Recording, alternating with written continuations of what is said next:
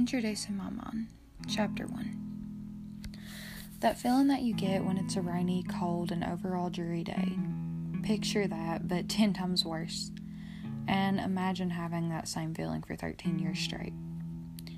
Sometimes I question myself and then reality hits and I'm reminded every single day that I am who I am because of one simple thing in life. Struggle. Some people think that a dream is something that only happens when you're asleep, but I dream all the time when I'm fully awake. I dream of that home life where you come home and mom and dad are in the kitchen laughing and preparing supper when I get home from school. I dream of a life where my sisters and I grow up together and spend time in our room telling each other secrets that we typically wouldn't tell anyone else.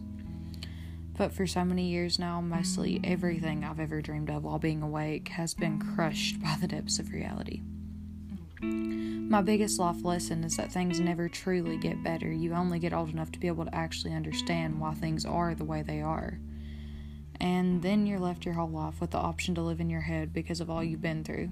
Or you can try your best to forget. What's it like?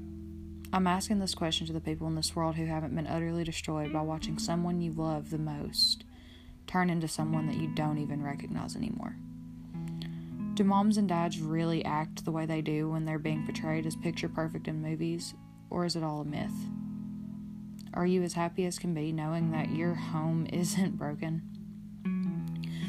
Now, I know all these questions sound dumb, but I genuinely don't understand because I've never felt it.